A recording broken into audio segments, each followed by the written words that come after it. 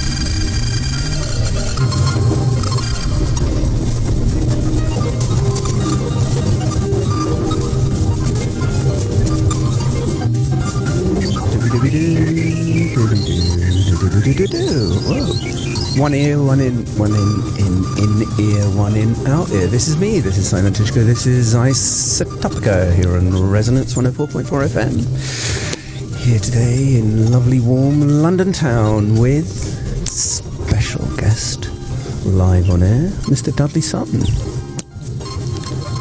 He went pop. Dudley goes pop over in the corner. Tell you what happened. I was watching a movie late the other night, and we were watching a rather nice Blu-ray version of Stephen Frears' film about Joe Orton, Prick Up Your Ears, the beautifully titled movie. Sensational, do watch that film. And in the background, there was whoever it was, the actor playing Joe Orton, chatting away in the theatre in Soho. Not Soho, it'll be Sloane Square probably. Was it Sloane Square? No, it was in the Arts Theatre, Great Newport Street. There you go, the Arts Theatre, Great Newport Street. It should have been. Should have been. That would have been rather nice. But there in the background was the poster, and the poster said, starring Dudley Sutton. And I thought, that's Dudley, my friend. How cool is that? He's got to come back on the radio and not talk about that, because we don't do these linear talky things on Isotopica. But I'm not allowed to. I'm not allowed to. I wanted to go linear, but he wouldn't let me. Give me another £5 and you can go as linear as you want. We nearly came to blows between here and Borough Market. We do that sometimes, didn't we? Yeah, which is nice. So, hot weather. We're going to try not to discuss politics. No, I would like to talk, interrupt you a second, talk about that poster. Yeah, because if you see a film called The Producers... I love The Producers. That poster is on the table between Mel Brooks and... Name blindness gone. The other actor, Zero Mostel, that genius Zero Mostel, and you can't see it on television, but in the cinema there is that poster. Sheila Hancock, lead thing, and Dudley Sutton in Entertaining Mr. Sloane. There's so many. Yeah. What's happening? We're colliding cultures, aren't we? As ever in the meta Isotopica thread, because not only that, but in that film there was an actor playing you. Yeah, there was. And do you know, they never even rang me up or wrote to me and asked permission, or not even permission, but mentioned it. I thought it was kind of rude. Yeah, you'd expect. Really. And can I say one thing? Of course. Never say to an actor, because it suggests phoniness. Okay. So that's you smack down in the first 3 minutes of the program. Smackdowns I could do, because what I like to do every day when I get up in the morning, I think, I'd like to learn something today. Ouch. Wow, it's like game of tennis here in the Isotopica Resonance FM studio with Dudley Sutton. So that was really nice. I wondered if that was the only actor that's ever played you. Yes, to my knowledge. They don't let you know, so how do I know? I suppose these days we have to look it up online, but it's a nice thought. It's a weird thing about that film, because I saw it and it came out many years after Joe and Halliwell had died. And although I'd known them, especially Joe, very well, I'd in the intensity of the film, the end when Halliwell beats him to death took me by surprise. I'd forgotten, and I just got into a terrible emotional state and staggered out of the cinema sobbing. I had forgotten that awful, awful murder. Because Joe was one of the most charming, witty, sweet-natured, wicked, naughty boys I'd ever known. You know, that he could be hacked to death by his lover. I can't even comment on that. I'm kind of absorbing that. It was just so bizarre. To wipe it off the blackboard of your memory, because... Yeah. It had gone. Mind you, maybe it's just amnesia settling in early, or Parkinson's or whatever, dementia coming in early. I was actually reading about dementia in the arts yesterday in The Guardian, and it was so sad. An article, frightening, questioning who we are. What does it mean? Oh, I met that lovely, lovely actor yesterday. My name, it's awful. Peacock. What's his... Nigel Peacock? No, he's an old guy. Oh, he wrote... oh no, I've gone completely. I'm sorry. It's fatal telling these stories without thinking the names first. I don't know about you, but I personally, I mean, I'm that little bit younger than you, but I'm just as forgetful. I don't think we almost match each other on that, amongst other things. Yes, I did a radio show years ago at the Edinburgh Festival for the BBC, and a reminiscence show, and the producer took me out the night before, and she made me not tell the joke side of stories, but relate every incident that I was going to discuss. Yeah. And this went on till nearly midnight, and we were on at 11:30 in the morning. And when I went on, I realised what she had been doing. She brought every single name of place and incident and person right to the forefront of my mind, so I didn't forget any of them the next day. So it actually worked. Yeah. My fear would be that you kind of, burning it out before you actually get to that was air. my fear. That's why I kept resisting it. But she said, no, just tell the facts. I guess that's why she's a professional and I'm just a dilettante. Oh, I don't know. Dilettante is only in English. No, it's a French word for... What do we call it? Well, there's amateur, but it's not amateur. No, amateur means love. Lover means exactly. a lover. No, we're very suspicious of people that do more than one thing. In The Guardian, you're called a Renaissance man. On the street, you're called a dilettante. Or polymath. Polymath's good. Polymath is very good. I was described as a polymath when talking with Ava Bergman, who I believe is out there listening in London town to the show today. Ava, hello Ava. Ava's father was a polymath, and when I was telling her, not only do I do a live radio show, but I also enjoy plumbing, she just said, well, what a polymath? They're polymaths. So last time, not quite the last time, but the last time we did reminiscences with Mr. Dudley Sutton, I think we recorded that at the Chelsea Arts Club, and you were talking... Did we record it there? Yeah, because you were out of your flat during that terrible period. Oh, yeah, that's right. The flat period. That we could easily segue into politics when we're talking about your terrible flat. We have to be very careful about predatory capitalism. Predatory capitalism, neoliberalism, which I mention with a snarl absolutely every week on air and Ice Topco. And Twitter. How about, where does that come in? In what way? Well, you were telling me on the street about you twitting about... Yeah, last night when the vote came through in the House of Commons and Labour abstained on the welfare bill, the Tory welfare bill, I tweeted to directly. I quite like Twitter. I don't like Facebook. We're all pick and mix with our social media. Twitter I find quite useful and like a very good curated two-way news feed perhaps, but a number of the Twitter feeds that I'd supported during the election, Labour Lords, Labour Health Team, various Labour politicians and things, I tweeted to them last night with a sense of utter disgust and some really rather strong expletives that we can't use before the 9 o'clock watershed. Well, in fact, I'd never use them online, but I used them on Twitter yesterday to describe what happened in the Houses of Commons yesterday, and it felt nice to just be able to voice that.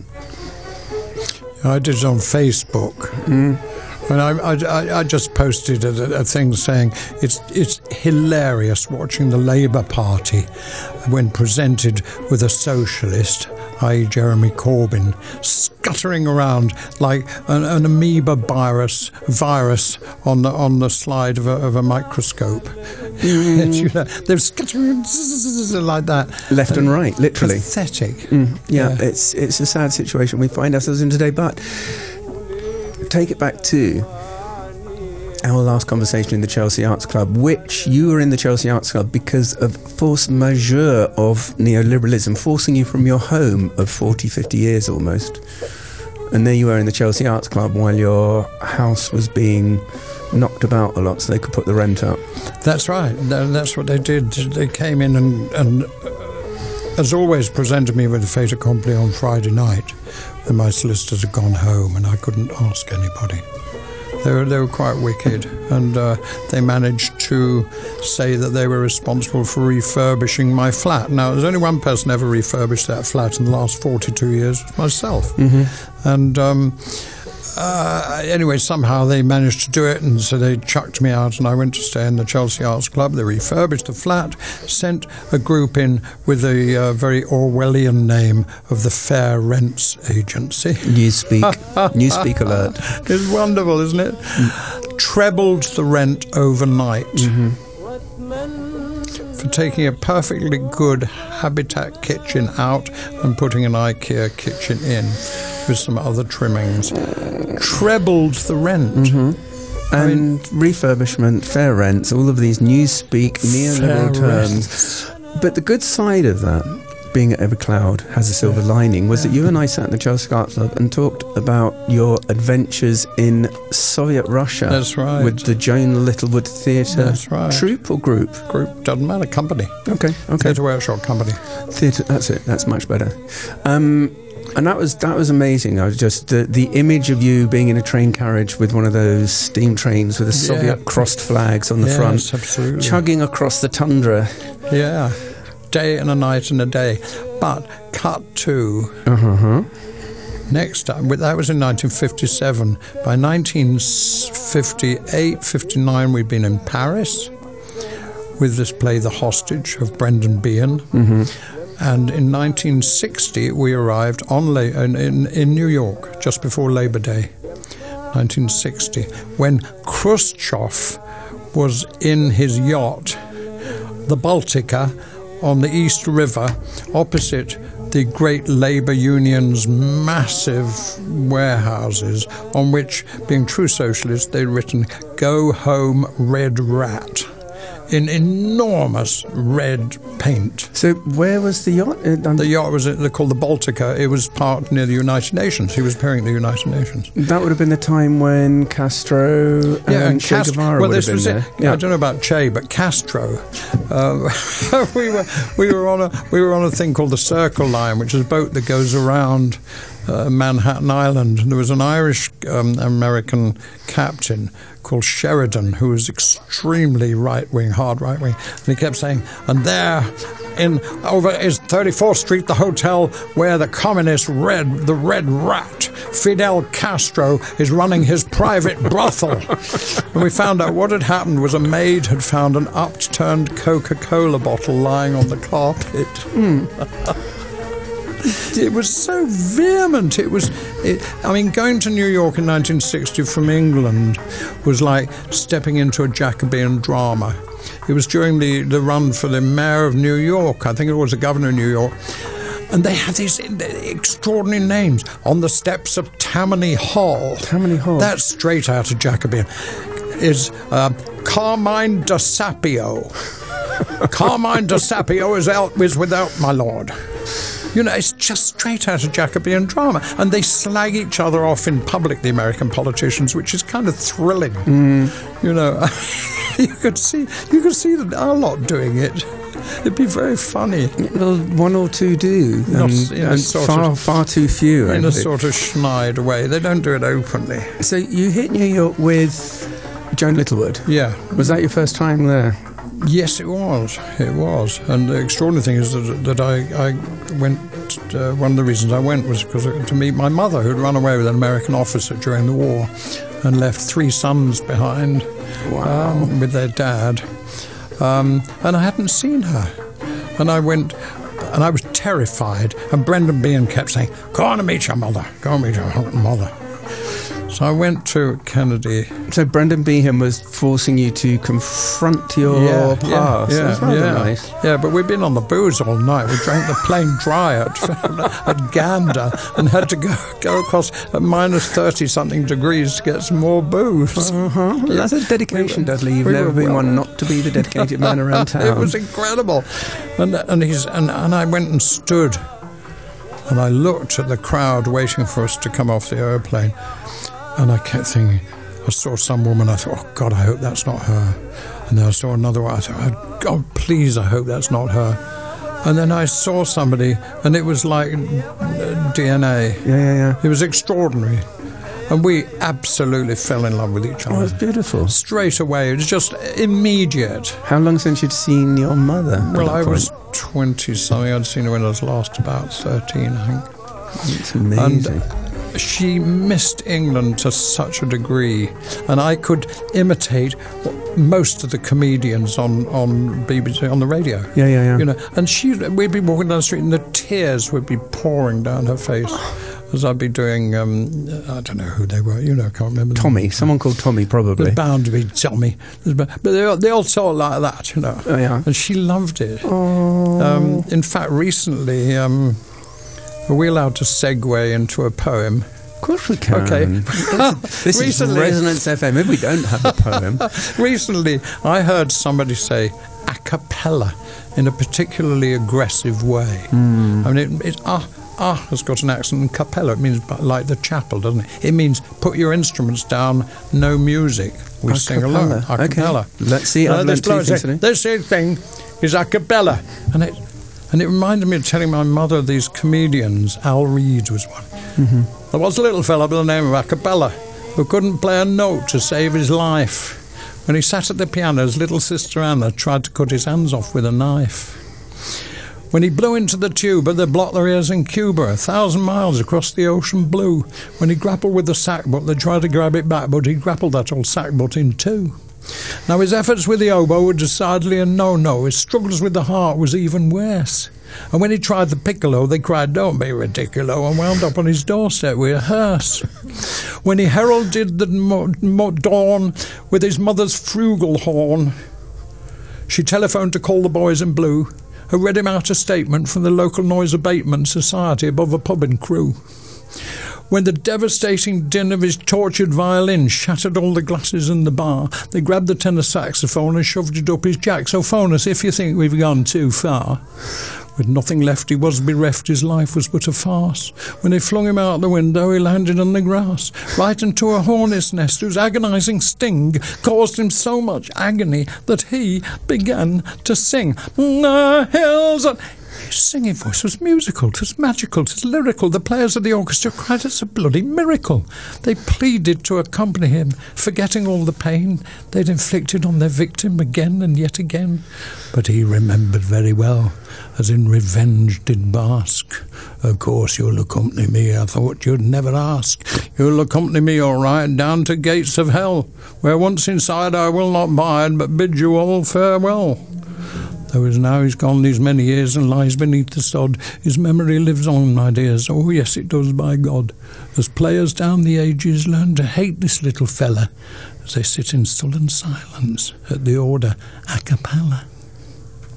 Oh, that's it. Is this is that an exclusive? For it's an exclusive. Resonance It's FM? a first. Well, there you go. You came rather late to poetry, didn't you? Yeah, fairly. Yeah. I mean, I did the odd love songs when I was young. You know, love poems when I was young. It's quite late. Because you've never been known as a poet, you've been known as an actor, and then you take up poetry, learn to play the guitar, and end up doing Glastonbury how many times? A couple of times. Oh, come on, you just trip over into stardom every time, don't you? It's like... And Edinburgh a couple of times, Latitude. In fact, the weekend I did a wonderful festival near Frome called Once Upon a Time in the West. That was a gas. What were you doing there? I was with my granddaughters, my granddaughter, my grandson and my daughter, all staying in a caravan. Oh. And I did my usual shtick, but it was against tremendous odds, because the microphone, the trouble with festivals, unless they set them up very carefully, they can be a bit chaotic. Mm-hmm. But next year they promised me a better setup. Okay. In fairness to them, I only turned up asking to do a gig at the last minute. It was really just for fun. You're an old pro, I believe. Yeah, my daughter, my granddaughter was my roadie. I feel like crying today. We've met your mother, we're doing granddaughters. There's such family essences around you today. That was extraordinary. Yeah, back to New York then. She was so unhappy. Because she missed London, she missed England. See, she'd been in love with the flicks, like most girls, Chelsea girls during the war. She was in the black market. That's how she met the American. Mm-hmm. And they were in love with the flicks. They went to the movies and they thought that New York was this glamorous place. When you turn out in New York in 1960, was one of the dirtiest, most run-down, chaotic, quite dangerous cities around. It was not as this beautiful, elegant place with Gene Kelly dancing around Fifth Avenue. They would have raped him halfway down the street. I mean, it was actually a thrilling place, much more thrilling than it is now. It's now very bland. But she missed it. She missed it very much. And she made that choice to follow the dream and the lover. Yeah. And was kind of stuck with that. And he was an extraordinary man. I wish I wish I hadn't been prejudiced against him, but I'd like to have got to know him better. He's much more interesting. He was Jewish, which of course upset my father no end, who was very anti-Semitic. He probably sowed the seeds, my attitude towards him. And he was a very brilliant lawyer, wonderful, very liberal defence lawyer, until he went to the camps. Went to the camps? And he saw the camps. Right. During the war. And it broke him, and he became very right-wing, very harsh. This is my stepfather. Your stepfather. Yeah. And it's heartbreaking. I wish I'd taken the trouble and the care to have got to know him, because he was a brilliant lawyer. But he defended some pretty ghastly people. It's a curious reaction. I mean, you get broken by something like that, I can imagine. But to break into a sort of right-wing worldview... Well... Fear. That was called the National Socialists, weren't they? Meaningless. I don't know. I wish I understood. I didn't take the trouble to get to know him. It's another one of those misleading... But their son Wally is one of my closest. I love Wally. He's a sweetheart. Yeah. He's Joe's son. So, New York for you... Well, it was unbelievable. I mean, I was masquerading as an Irishman, being in Brendan Behan's play. We all had to be Irish. And we found the only place you could drink comfortably in New York was in a bar called Jimmy Glennon's. Because in the bars in New York, you have to sit down to drink. In Jimmy Glennon's, you didn't. You just stood up. And when Jimmy Glennon decided suddenly to take the jet to go home to Ireland for a week, you just serve yourselves. And I met the Clancy brothers, and we would all stand all night singing Irish songs.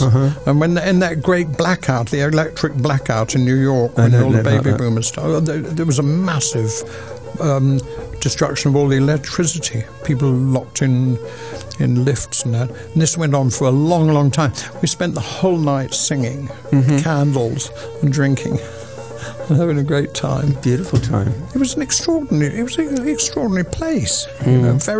I liked it because when we first arrived, we thought that New York was very rude. They're very in your face till you realise it's humour. You go up saying, "May I have the New York Times, please?" You don't have to please me. All right. And then you sit in the lunch counters. These beautiful little lunch counters where you get this exquisite breakfast. And a guy comes in and you talk to the person behind the counter, and then he shouts the order through the hatch. And you go, "Can I have a hamburger, please?" "Kill an ox." Can I have scrambled eggs? 2 eggs, wreck 'em. Corned beef on rye. 1 corny cow, come at 2 of the rye. And they have this slang.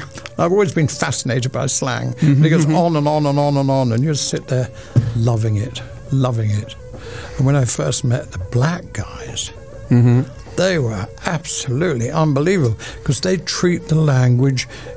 I've never understood Shakespearean punning.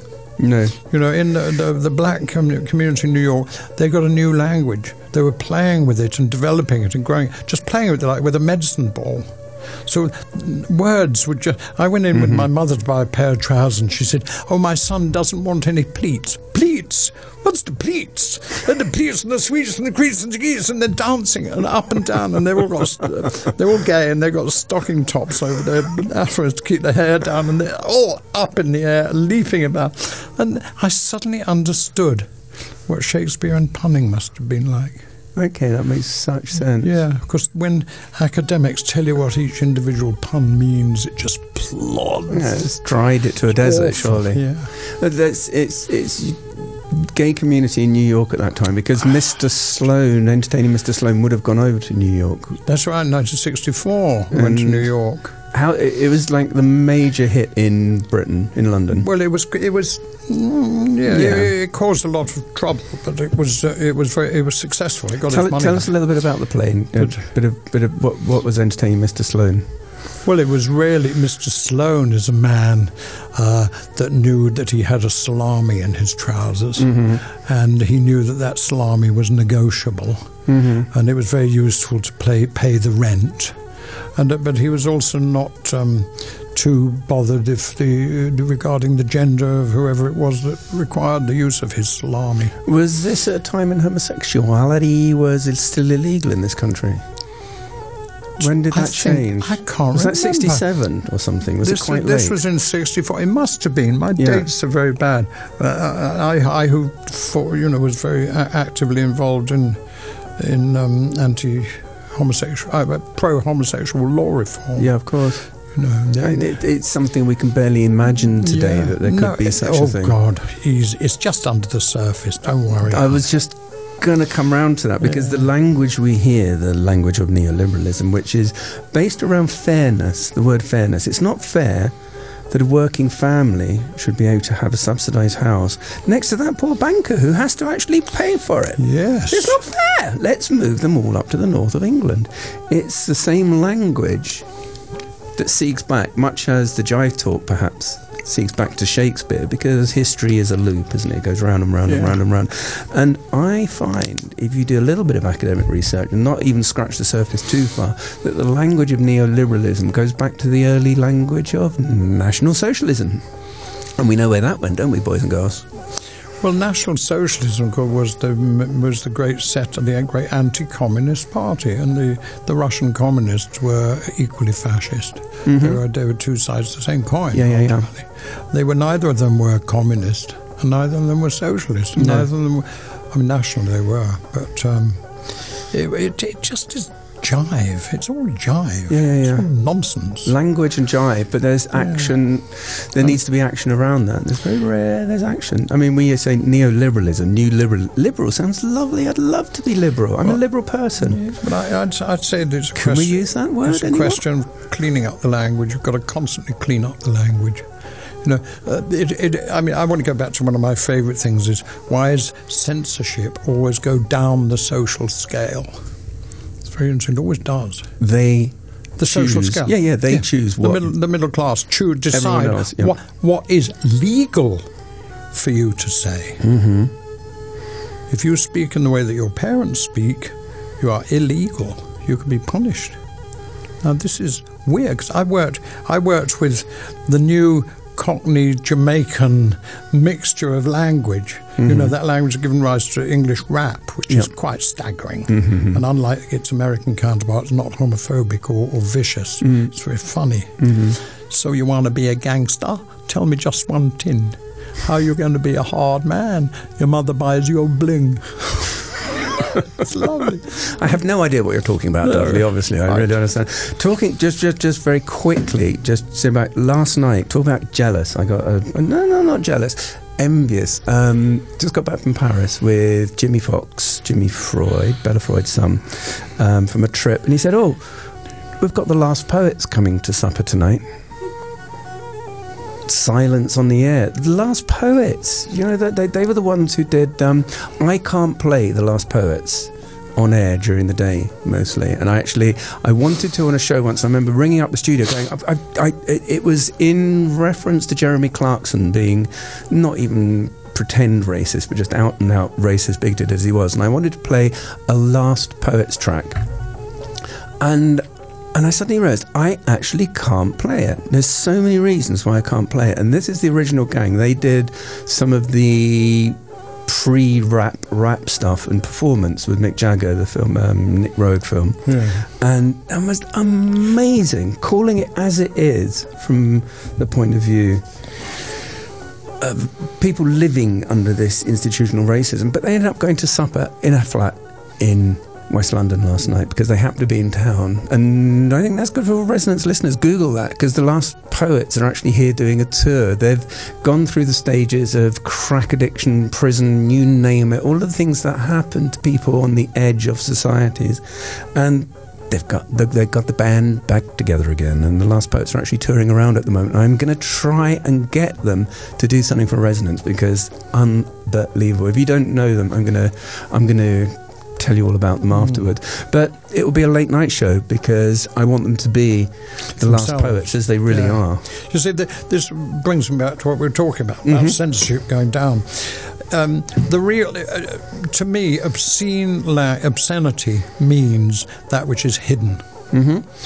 It doesn't mean that which offends middle class sensibilities. Means that which is hidden. It is obscena from the Greek. It is to the side of the scene, the skena. Yes, off to the side of the stage. Oblique. Yes. It's those big mummers that had giant genitals that would dance and take the mickey out of the gods that were doing all the grand speaking upstairs. You know, and so I would like to make a list of obscene phrases. You know, like extraordinary rendition. Don't get me started on rendition. But, you know, I mean, you know, why don't we switch the whole thing around, have a great socialist revolution, and the people on the streets of London, on the streets of England, can decide what is legal and what is illegal. An extraordinary rendition would get you a sentence of 5 years in jail. At least. Just for saying it. At least. It's not just that, but it's all those banking terms as well that are so evasive that nobody can understand them. It's Newspeak. It's everything 1984 absolutely. predicted.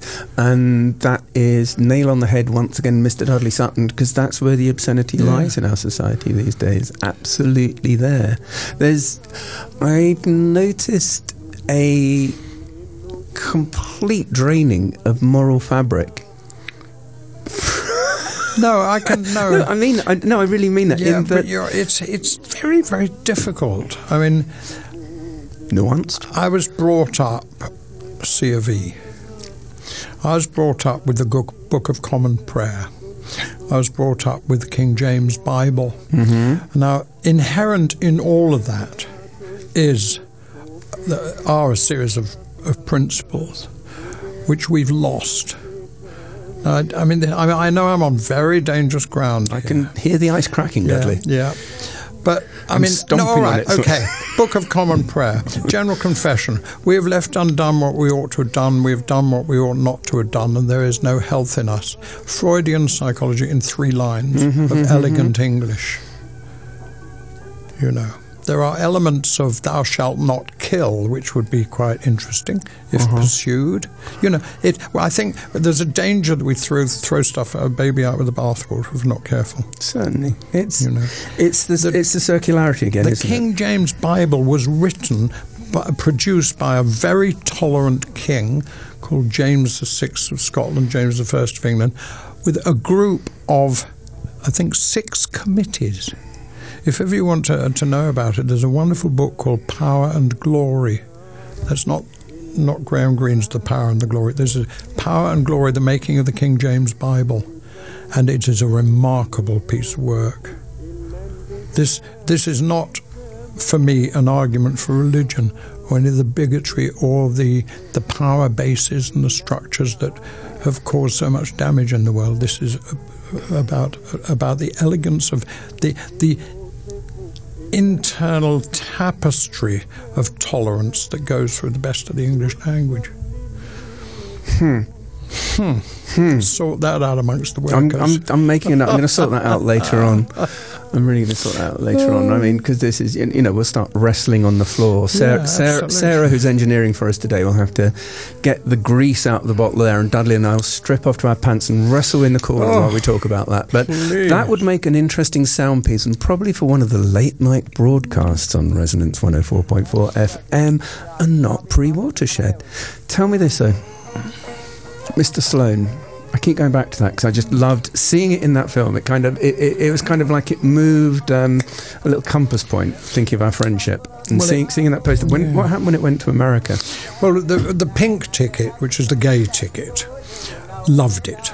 We'd know it's the pink pound now, I guess. Yeah, the pink ticket. The pink ticket in the theatre is the gay ticket. They packed the theatre, and we had a wonderful time, and great people like Beatrice Lilly came round and applauded us and all that, and we thought we were on a winner.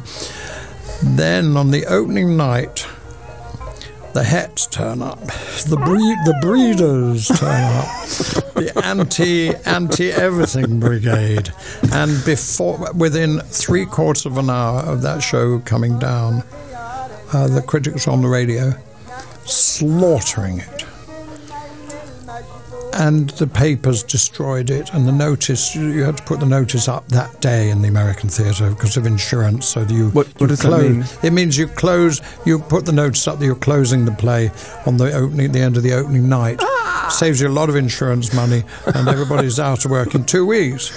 I go down to 9th Avenue the next morning. I meet Charles Gray, eminent English actor, in a beautiful suit, and he said, "You lucky bastard," he said. Why? I said, "Why?" He said, "I just read your notices. You've got the worst notices ever." He said, "We've just got bloody raves. You're going to be home next week. I'm stuck in this effing place for another month." The life. But it was funny. It was funny. And it was sad because Joe was very, very upset. Especially as the theatre is on Times Square, and Times Square is full of pawn shops all around with postcards and so-called toys, sex toys. The beautiful looked to me more hypocrisy. like weapons. Yeah. Horrid. Yeah, they're total hypocrisy. I think there was also a feeling there were too many English shows on Broadway anyway. What else would have been around at that time? I don't. Well, the one that Charles Gray was in. That one there, the one no one remembers. Then there was got rave reviews. Yeah. No one cares. There was a musical about with Harry somebody or other in it. I can't. Good old Harry. I think he's still doing it. Actually, I understand he's actually still doing that. It's not doing so well on the tickets, but still. That's right. Rita Tushingham and I used to play that game. I saw Harry Fowler. No. You've got to come up with another Harry. Another Harry. Potter. No. Seacombe. Oh. Okay. Harry Seacombe. Saw Mike yesterday. Mm-hmm. Oh, Mike Fisher. Son. Kane. So what happened? What happened next with? So you were in New York, closed. Did you have to come back to England? Leave your mother behind? No, I didn't. Forget what happened. Oh no, I'm muddling up the two plays now. 1960 and 1964. No, 1964. When that play closed, I was in a bit of a state with the alcohol. 2 and 8. That was the 2 and 8 with the alcohol. That was Irish bars all night long. Yes, bit. And I had very, very bad shakes. And I had a film opening in New York at the time called The Leather Boys. And I was supposed to turn up and sign autographs.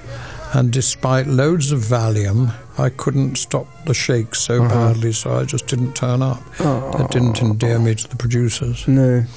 But I mean, by then it was all gone mad. I was on a television show called Good Morning America or something, early in the morning, and you go down to the studio. Have you ever been thrown stairs to get out. It was quite fun. And I was in this studio, and the guy hadn't turned up, the guy that's running the thing. So he turns up very, very late. And he says, "Oh, you asked a couple of questions first while I read up stuff." I said, "Okay." So I said to the bloke on my right, I said, "So tell me, what brings you here today?" "Well, I wrote Mac Knife." So I thought Brecht and Kurt Weill did. No, I wrote the arrangement that Louis Armstrong. I said, "Oh, I see, okay, fine." And immediately the thing. So then the bloke gets home. He said, "Right, thank you very much. That was Dudley. This is Dudley Sutton. I'd like to introduce Dudley Sutton, star of," looks at the card, "Leather Boys, a wonderful, wonderful, wonderful motion picture." And he gives an extraordinary and very, very, very talented. And I said, "Have you seen it?" And they popped a cornflakes in front of my nose and started extolling the virtues of this cornflakes, and I was thrown up the stairs and out on my ear, down to Jimmy Glennon's. Yeah, back to the bar. Yeah. I've often seen you wearing a little badge from the cafe. Ace Caff. The Ace Caff badge, because you're... That was the Leather Boys. Tell us about the Ace Caff and the Leather Boys just for a sec. Because not many... I don't know how many... Hands-up audience out there who knows about the Ace Cafe, which is on the... Is it the A1? There's North Circular. North Circular, there you go. But a lot of people know about the Ace Caff. Yeah. So it's the centre for the motorcyclists and the so-called ton-up boys. You know, because there was no speed restriction on the North Circular in those days, and in order to join the group, you had to have done 100 miles an hour on your motorbike. The ton-up, yeah, that was the ton-up. Mm-hmm. And the motorcyclists were presented to us by the press as these evil killers who destroyed each other with knives and hacked each other to pieces and were murderers and really cruel and vicious people. So when we turned up to work there, because I was playing a ton-up boy, albeit I was dressed in plastic and they were in leather because it was a cheap production. Bastards! You want to try riding a bloody? I bet you squeaked. Well, in the frozen fog on the A3 at dawn, with a thin layer of plastic between you and that, I tell you. Give me leather anytime. Give baby. Dudley leather anytime, yes. Yeah. Word out to our sponsors there, Dudley's leather trousers. The point was that I was playing, which is now recognised as the first performance of a gay man that wasn't a joke in English films. Mm-hmm. And I'm proud of that because I was very, as I said before, passionately interested in homosexual law reform. I'd seen too many gay people being destroyed, men especially. By the police at Savile Row Nick, who would go into public toilets and produce their trouser truncheons, and if they excited anybody, they'd swag them off and beat the hell out of them in the cells. Yeah. And but I mean, I love the way people fight back. Public lavatories, the doors don't reach the floor, so you can check to see how many people are in there. Now, if you're in there, standing up, being serviced by your lover who's sitting down, you make sure you're standing in a Harrods shopping bag so it looks as if your lover's just been going shopping. It's a little tip there from Dudley Sutton out there for our readers this afternoon. I love the way these tips on Isotopica here on 104.4 FM. But it's these little acts of rebellion that are so always funny and witty and so much smarter and cleverer than those giant concrete blocks of litigation. Yeah, the litigation. Humanity fights back, and humanity always fights back. Mm-hmm. You know, it's like this health and safety nonsense. It's all about protecting the corporations from litigation. It's got nothing to do with whether you hurt your knee or not. You know, I was at the National Theatre on Sunday emceeing a memorial of a dear friend who died, David Ryle. And we had to come in early to have a health and safety check over a step that was, I think, 3/4 of an inch high. And I said that at the age of 82, I'd probably managed to negotiate stairs by now. Mm-hmm. But just to make sure, years ago I went to see Wind in the Willows on New Year's Eve. Yeah. a friend was working at the Nat Theatre, and at the end of the production, we waited in the auditorium, and he came onto the stage, and we jumped onto the stage and went back to have drinks afterwards. And there was a really big health and safety notice above one of the stage doors, and it said, "Would all animals please mind their ears when entering the stage?" And I That's it nice. was gorgeous. It was lovely. I mean, like that's where you that. have to take your health and safety seriously when Yeah. it comes to animals' ears. Yes, absolutely. Yeah. So there you were, New York, drinky, wobbling about all over the place, bit of a rebel. How was your hair then? Because I was looking at an old episode of... I had hair. Well, then, but yes. your hairstyles have always been rather Well, I had good. a sort of afro kind of style hair. But was those that then? days. Was that then? Yeah. Yeah. The fro. There was an episode of either the Avengers or the Sweeney with the most sensational Dudley Sutton fro. I thoroughly recommend. In fact, on my website, www.theculture.net, I'm going to link up for this programme today, and I'm going to put a picture of Dudley's fro from that period, because it is Sweeney. sensational. But to the story about that, when I arrived at the Story of the studio- fro, everyone. Sit down. I was a hippie by then. I'd given up the booze, or the booze had given me up, and I was into sort of nice drugs by then. And I was a hippie, and I arrived at the set to do this episode of Sweeney, and they looked at me. I was prepared to take the beads off, and the multicoloured boots, and the Mr. Freedom trousers, and all the rest of the shtick, and the Vivian Westwood T-shirt. Mr. Freedom very flares. much so. Over Very much 28 inches, I assume. Very much, and weighted. Yeah. And they said, "Right, haircut." I said, "No." Yeah. They said, "Well," they said, "You're playing a villain." I said, "Do you know a guy called Milhench?" They said, "No." I said, "Well, he's a friend of Harold Wilson's, and he's an arch villain, and he's called Milhench. Have a look at his picture. I brought it along, and he had an identical hairstyle, so they couldn't odds it." Was that the one that was known as the Milhench fro? The hench fro.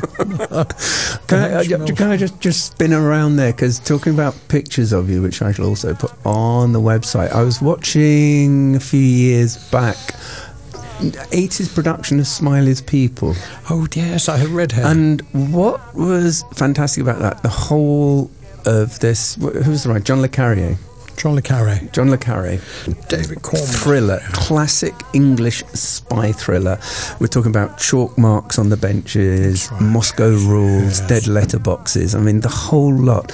And the whole programme with people being murdered here, people, everything. I mean, it was like international tensions were running high, and it all revolved around 135mm transparency of you in bed with two hookers and a double agent ne'er-do-well called Otto Leipzig. Really, you've got a better memory than I Well, have. no, because I just saw it. It was like you barely saw it, because it was all about this negative, the whole programme. So we're talking about sort of 6 episodes over 6 weeks, and all this hell was caused by It's negative. you in bed with a couple of hookers and Otto Leipzig. And it's a picture that was taken in a nightclub in the Reeperbahn. The Reeperbahn. It was fantastic. It had everything. Cold War, all of this. It's very curious, because I don't remember that bit. Well, it's I screenshotted Yeah. it. I actually Yeah, I made know the you showed effort it to me. and sent it to you, because it was so funny. There you were. And I've since started working with Otto Leipzig, as you may know. He's now a fictional character we work with. Good old Otto. Oh, yes. And blackmail. No, it is funny, because what interested me about that was to play a Russian, a KGB man, is to play somebody with no sense of humour at all. So you have to somehow have absolutely no imagination whatever.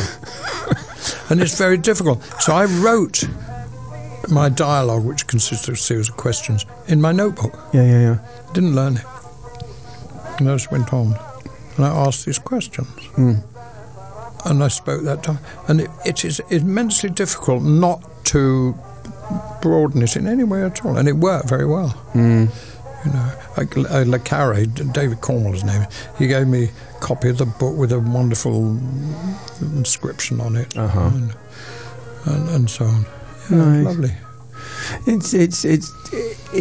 I sort of think of it in contemporary terms. This notion of blackmail, which was fundamental to the Stasi, the Cold War. It was all dirty tricksing, and we're in a time now of this total surveillance that we have, and. But if you've got nothing to hide, That's where I was coming you've to. nothing to worry about. It's like with free Said speech. Leipzig. People who, free speech. We've got to have free speech because if you've got nothing to say, then it doesn't matter. But we all do. It's kind of shaky ground. But surveillance, cookies all over your computers, They're coming to advertising. take you away. Ha ha! We're coming to take you away. Well, they've done it once before. As I have said, the closest I've ever got to commitment in a relationship is under the Mental Health Act. But that's another story. That goes back to drinky again, doesn't some it? of those Really? blankets. Yeah. So, New York, once again, we've danced out, we've gone to Berlin, we've been in the Reaper Barn, we've been to Moscow today on a train, and New York in the 60s. People may have noticed, or they may not have, that in the background, we've got some Arabic music playing. Very, very quietly, very, very scratchy. It's actually a bunch of 78s, because when we were discussing doing this programme today here on Resonance 104.4 FM, I thought to myself, I could illustrate it. I could illustrate the sounds from the 60s, but we all know those, don't we? We all know the Beach Boys, we all know... I wasn't thinking of the Beach, I was thinking more Ornette Coleman. Yeah, that would with have a been plastic that would have been nice. sax. Let's stick a lot of that in anyway. It's kind of mean. Barely a week goes by on Ice Topical without Ornette Coleman in there somewhere. So today we've got scratchy old Arabic 78s as something that is so oblique. I think it's spot on. Oh, that's very clever. Have you got any other poems for today? Yes, absolutely. It's called... What I'm going to do is I'm going to fade the Arabic out in the background. There it goes. Bye-bye, Arabic Records. Bye-bye. Just for a minute. You can come back soon. It's a pity you haven't got a bucolic country band on there, because I need one for this poem. I've actually got something very, very, very, very, very, very, very 60s for the play out. But there you go. But that will come after the poem. This has to be... Anyway, it's called Forbidden Fruit. One day a gusty autumn breeze was shaking apples from the trees, when just as I was bending down to pick one up from off the ground, a fellow bellowed, "Leave that there! You really ought to have a care! What of safety? What of health? That apple should be on a shelf, rubbed and scrubbed and sanitized, vacuum-packed and priced by size. Think what danger there could be if we ate apples from the tree." I saw this health and safety board was pointing to a superstore, a blot upon the countryside where apples came from far and wide, though they, despite the salesman's hype, were seldom tasty, never ripe. Enter bucolic revellers with band. Home to earwig, wasp and spider, rotting apples, brewing cider, for the lusty swains romancing busty dames at harvest dancing, prancing through the superstore, pissing scrumpy on the floor. Oh, if there had been a superstore in paradise in days of yore, when Eve had stuck her pretty neck out to take that apple to the checkout, where handsome Adam manned the till. Might we not be in Eden still? An eco-poem. Very suitable for this. Eco time here in London town. What's that I hear in the background? Slow fade in of music. Is that the play out music here on Ice Topica? Yes. Dudley? Yes. Thanks for coming in today, Dudley. Hi. We haven't finished yet. Oh, okay. It's just look, he's already trying to get the check from Sarah Nicole Check. over there, yeah. Sarah's giving him an imaginary check across the counter here. Crinkle, crinkle, crinkle. This is the currency of culture these days. It's the currency of the imaginary check. To go into the imaginary account in the imaginary bank with Happy Land. I love this track. It's just too camp for words. Tyler McCoy playing What the World Needs Now is Love, Love, Love. What the world needs now is love, love, love. There's an absolutely bonkers version of it. At some point he does like Glenn Gould, where he's playing the piano and actually sort of mumbles along to it in this version. Yeah, he's kind of he just can't stop himself. But Dudley, thanks for coming in today. My pleasure. We will have many more hours of Mr. Dudley Sutton here on iStopco on Resonance 104.4 FM. As I was saying earlier on, you can find details of today's show once I actually get round to writing it and putting it up there on my website, being www.theculture.net. Press all the buttons that seem appropriate to take you to the links that take you to the radio. It's there somewhere. It probably says radio. That wasn't so hard, was it? No. Anyway, you can find details there of previous episodes, future episodes, and all things iStopka and the culture, further art practice, things like that. My fondest regards to Lucilee in Paris, who's also listening in today, I believe. So there's Ava in London and Lucilee over in Paris. Two women who are doing all sorts of very interesting things around in my world at the moment. Lucilee is working on cataloguing some of my work, and I'm really excited about that because I'm such a scatty baked bean that I don't really cater it very much. Is that going to be a catalogue raisonné?